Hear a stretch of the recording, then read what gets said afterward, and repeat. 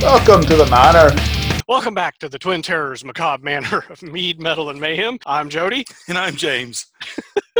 We're having too much fun.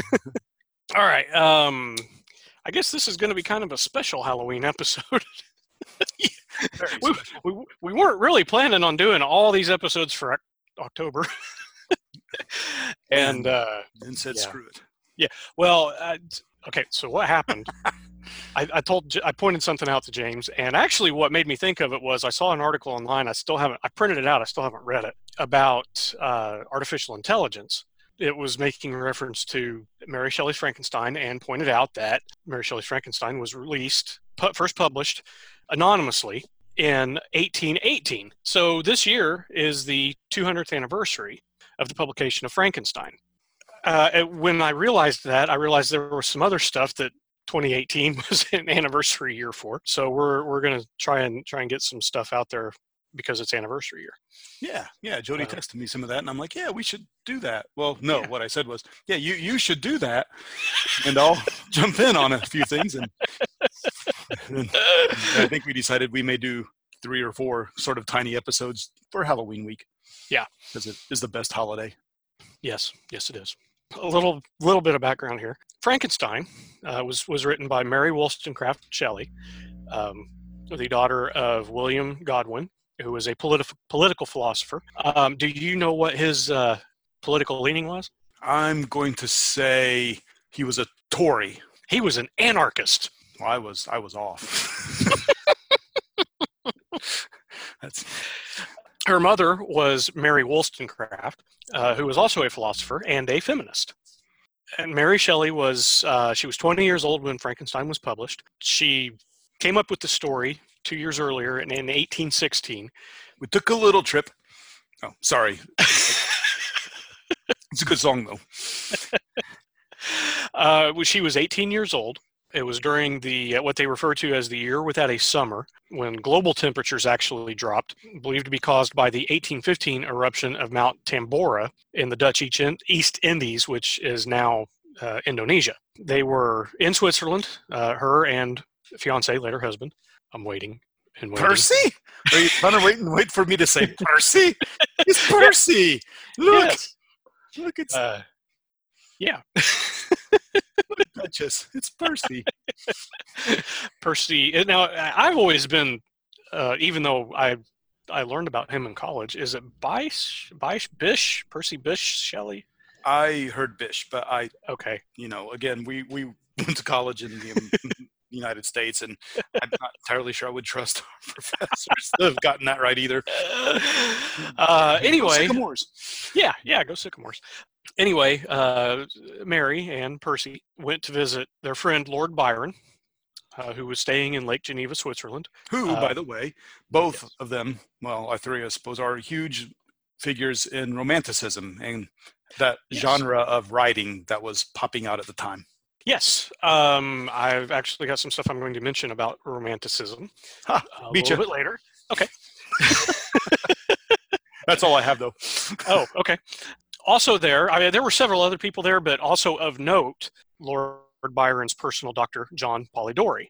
So because the weather really sucked and they weren't able to go outside and, do things that people in the romantic movement did, like have picnics and walk around in nature. They wound up staying inside a lot. They were reading stories out of, and I think they were making up their own stories, but they were also reading stories out of a collection of ghost stories, a French collection called Phantasmagoriana. They decided to come up with some original stories to tell each other. And I think maybe you said you might have something a little bit to embellish on this, but after having a dream, Mary Shelley came up with the basis of the story for Frankenstein. Not really much more to add, just that they're supposedly the three of them, Mary and Percy and Lord Byron. She walks in beauty. Yeah, we have him to thank for that. We're going to have a bet to see who could come up with the best horror story, and then she had the dream. Yeah.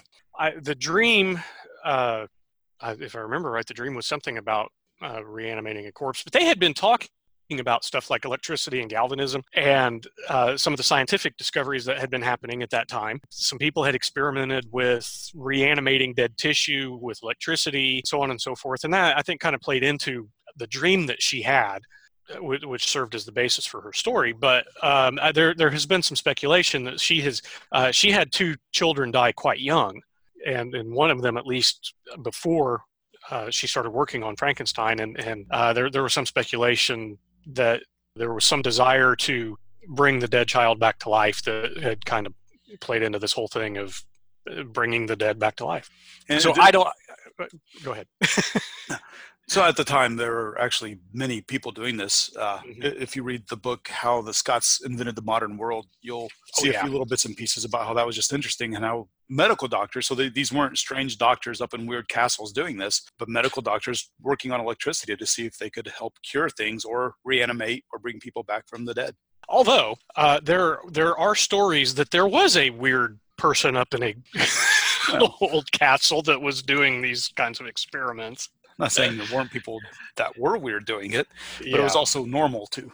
I don't know, because from what I remember, I don't really think there was any way to verify that this guy was actually doing these experiments that supposedly were exactly what she described. But anyway, the book Frankenstein is considered one of, if not the first science fiction novel, although there are some who might say the 2nd century text, A True Story, written by a Roman author named Lucian, is technically the first science fiction novel, or at least first science fiction story, because even in the 2nd century AD, he was talking about going to a different world and encountering alien beings from that world. Well, I know nothing of this. I'm going to have to look that up. I know nothing of it either, and as I was doing a little bit of research on Frankenstein, I came across that, and I went, oh, that's interesting. However, even though I don't think it's the first Gothic novel, I think Frankenstein is also considered the first Gothic horror novel. And it is considered a romance novel. That is romanticism from the Romantic movement, not modern romance novels. I don't know. I can picture a modern romance novel. You got Frankie on the cover with the shirt half unbuttoned and his bolts flying in the wind on the back of a horse. Okay. Anyway, moving on. Well, because this is where I was going to talk a little bit about the romance movement. The romance movement dealt a lot with the emotional, and that's where I think the horror comes into it, because it evokes the horror and the terror the way that most romance novels or poetry were meant to evoke other emotions. And it doesn't hurt that, her eventual husband and her friend Shelley and Byron were romance writers. And nature was also another motif that was used a lot in the romance stuff. Kind of mention that here in a minute too. It's a frame narrative. The frame story is, and if you could have seen me, I just actually drew out a frame with my fingers as I said that. The frame narrative is a Captain Walton, who's on a ship on an Arctic expedition. They find a half-dead Victor Frankenstein, the doctor. Victor, within the frame of being on the ship with Captain Walton, he tells his story and the creature's story as the creature relates it to Victor, Walton's ending for the story. And Walton's part of the story is in the form of a letter that he is writing to his sister. So there's your frame for the narrative. And damn it, I just did that again. I was going to ask. To me, the main motif is man playing God and his actions being an affront to nature. So there's that reference back to nature as a romance motif. But I think somebody said it's the ultimate teenager book, not, like a whatever teen fiction they call now. I don't remember. Young adult, yeah. Not necessarily like that, but because the creature doesn't fit in, and that's part of the creature's thing, is that he doesn't fit in. He doesn't know where he fits in creation, and that's part of what drives him. So there's this little bit of empathizing with the creature, because a lot of times teenagers don't know how they fit into everything. There's also some social, philosophical, and psychological aspects to the story, which if you really want to know what those are. I suggest you read the book. Yeah. There have been several film adaptations, most noteworthy. The first one was in 1910. It was made by Edison Studios. Probably the most noteworthy is the 1931 Universal Studios film, directed by James Whale and starring Boris Karloff as the creature. Followed in 1935 by The Bride of Frankenstein, again directed by James Whale and starring Boris Karloff as the creature, and featuring Elsa Lanchester, not only as the bride, but also as Mary Shelley. Because they, in Bride of Frankenstein, they kind of did her thing of present it as a frame narrative. And no, that time I did not draw out a frame with my fingers. Ah, damn it. Also of note was the 1994 adaptation, Mary Shelley's Frankenstein, directed by Kenneth Branagh and starring Robert De Niro.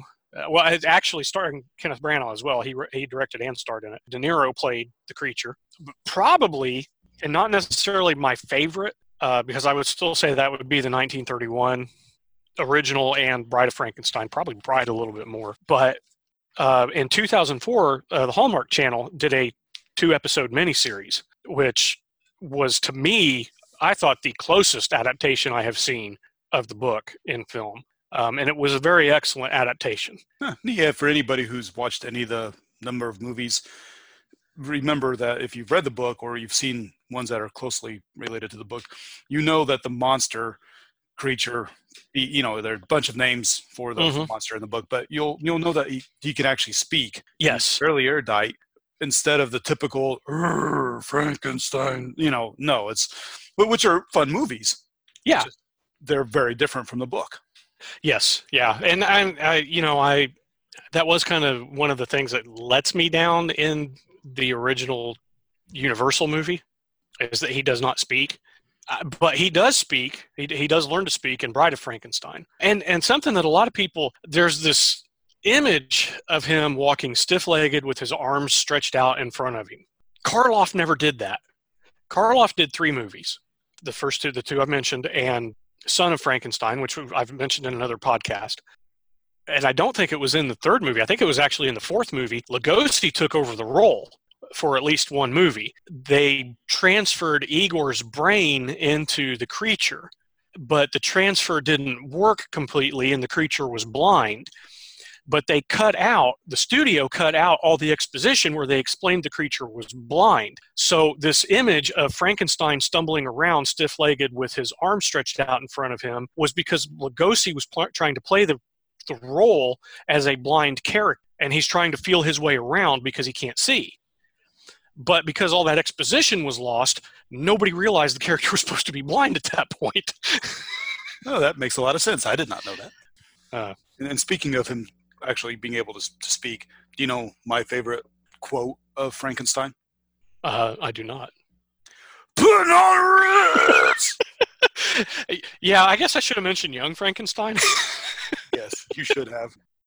So also, out of this gathering, so you get what some people consider to be the first science fiction novel, what some people consider to be the first Gothic horror novel. Also, out of this, you get what is the first, not with this book, but out of this gathering of people, you get what is the first vampire story or vampire book in English that was written in English. It was written by Byron's doctor, Polidori. I think Byron actually came up with the idea, but Polidori was the one that actually wrote the book. There were a lot of people at first that thought that it was really that Byron wrote the whole thing, and even Byron came out later and said, no, Polidori wrote this. This is his book. But it was called The Vampire. The vampire in the book was Lord Ruthven. I have read it. It's been a while since I've read it, so what I read was a very short story. Neat. Yeah, you've never read that, have you? I have not. You should. So should our listeners. They should too. Yeah. And maybe me or one of them would have something to say when you're talking about it. But I'm just sitting here drinking my beer because I'm cool. Woo woo.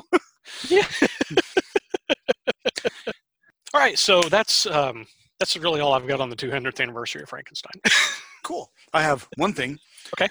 And that is my favorite metal band, Helloween, does a song called Dr. Steen. which Yes. is a take on Frankenstein, and it's fantastic, and you should all listen to it. So Alice Cooper has the song "Feed My Frankenstein." He does. Which was off of his. Yes, he does. It's off of his "Hey Stupid" album, and I think it's on the Wayne's World soundtrack. Alice Cooper did not write that song, and for a long time I didn't realize this. "Feed My Frankenstein" was originally written and recorded by British band Zodiac Mind Warp and the Love Reaction. And as soon as I read that, I instantly said yes, they did, because I can hear it in Alice's recording. I just thought I'd throw that in there since we're talking about Alice Cooper, or since we're talking about Frankenstein and songs about Frankenstein. Yes, that sounds good. No point in getting the Monster Mash. Everybody knows that one. Yeah. Yes. No point. Yeah, we gotta save something for next year, man. Oh, there's always Halloween shit to talk about. Always. I know. All right. Well, I'm good. Yeah, me too. So there it is. That's our 200th anniversary Frankenstein episode. Hope you enjoyed it. Until next time, I'm Jody. And I'm James.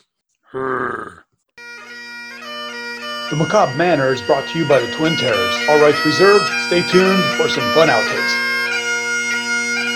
3, 2.